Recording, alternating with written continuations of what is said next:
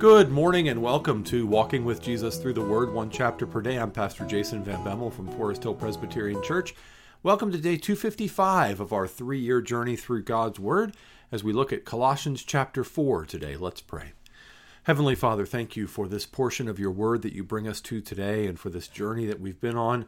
We thank you so much for how you've been teaching us and writing your Word on our hearts and growing us. We pray that you would grow us today through Colossians 4. Be our teacher and our guide, we pray. In Jesus' name, amen. Masters, treat your bondservants justly and fairly, knowing that you also have a master in heaven. Continue steadfastly in prayer, being watchful in it with thanksgiving. At the same time, pray also for us, that God may open to us a door for the word, to declare the mystery of Christ, on account of which I am in prison, that I may make it clear, which is how I ought to speak. Walk in wisdom toward outsiders, making the best use of the time. Let your speech always be gracious, seasoned with salt, so that you may know how you ought to answer each person. Tychicus will tell you all about my activities. He is a beloved brother and faithful minister and fellow servant in the Lord. I have sent him to you for this very purpose, that you may know how we are, and that he may encourage your hearts. And with him Onesimus, our faithful and beloved brother, who is one of you. They will tell you of everything that has taken place here. Aristarchus, my fellow prisoner, greets you, and Mark, the cousin of Barnabas, concerning whom you have received instructions. If he comes to you, welcome him. And Jesus, who is called Justus. These are the only men of the circumcision among my fellow workers for the kingdom of God, and they have been a comfort to me.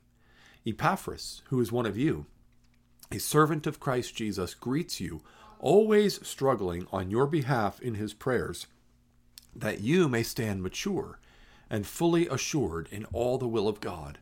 For I bear him witness that he has worked hard for you, and for those in Laodicea and in Hierapolis. Luke, the beloved physician, greets you, as does Demas. Give my greetings to the brothers at Laodicea and to Nympha and the church in her house. And when this letter has been read among you, have it also read in the church of the Laodiceans, and see that you also read the letter from Laodicea. And say to Archippus, see that you fulfill the ministry that I have received in the Lord. I, Paul, write this greeting with my own hand. Remember my chains. Grace be with you. Well, that's Colossians 4. It's the short chapter to end a short book. I want to look back at the beginning of chapter 3 because that was really the turning point. Paul so often in his letters has a doctrinal section at the beginning where he's declaring truth, propositional truth, gospel truth, accomplished truth. And then the second half of the letter is the application, the therefore, the now what, the so what. Right? And so we have the truth of Colossians 1 and 2 about the sufficiency of Christ and his supremacy in all things. And then now the so what? How do we live? What do we do in response to this? And the opening verses of the second half, so this would be in Ephesians 4, in Romans 12, in Colossians 3. This is the overarching statement, the opening verses for that whole last half of the letter, second half of the letter. So here, the so what or the now what in Colossians, the application is that if you've been raised with Christ, seek the things that are above, where Christ is, seated at the right hand of God. Set your minds on things that are above, not on things that are on the earth. For you have died, and your life is hidden with Christ in God. When Christ, who is your life, appears, then you also will appear with him in glory. So in Romans, it's be a living sacrifice, right? In Ephesians, it's walk in a manner worthy of the calling that you've received. And here it is, set your mind on things above. Have a Christ-centered, heavenly focused, not earthly minded outlook and mindset.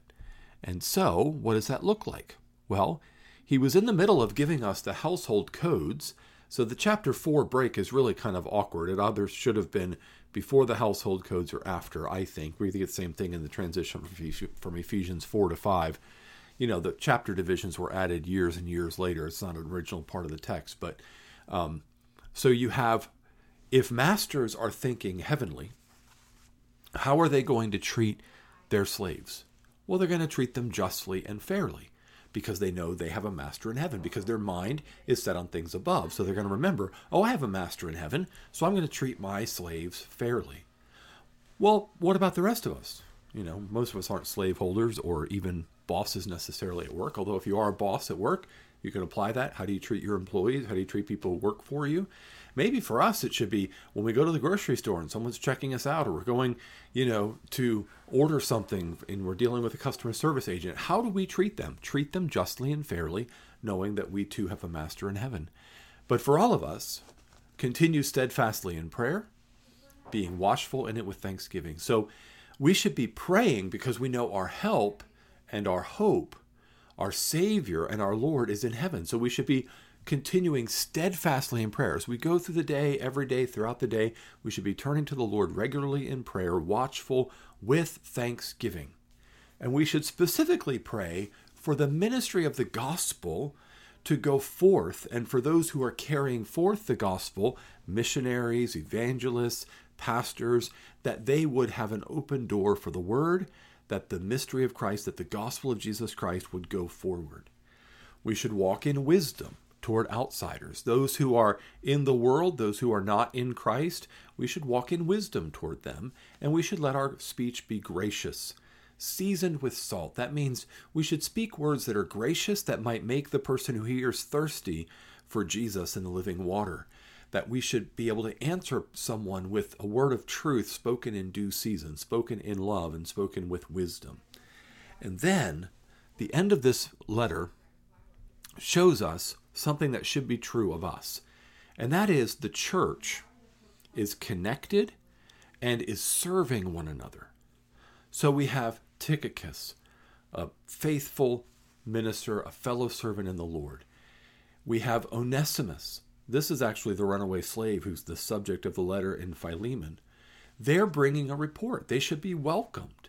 There should be a connection to say, oh, people who are sent and people who are received, we should be in it together. We should be supporting one another. The idea of a church just being isolated individual congregations that don't have a real and vital connection to one another is not the picture that we get from the New Testament. There are congregations, but it's not a congregationalist type church where each individual congregation is an isolated entity. Here Paul's writing to one and he's sending them people. He's been receiving people from them. He's going to send other people along. People are sending their greetings, receiving their greetings. Within the body of Christ, we belong to each other. We should care for each other beyond the bounds of just our own congregation. So the very practical way that we should be living as Christians is as those who don't think with a merely earthly mindset.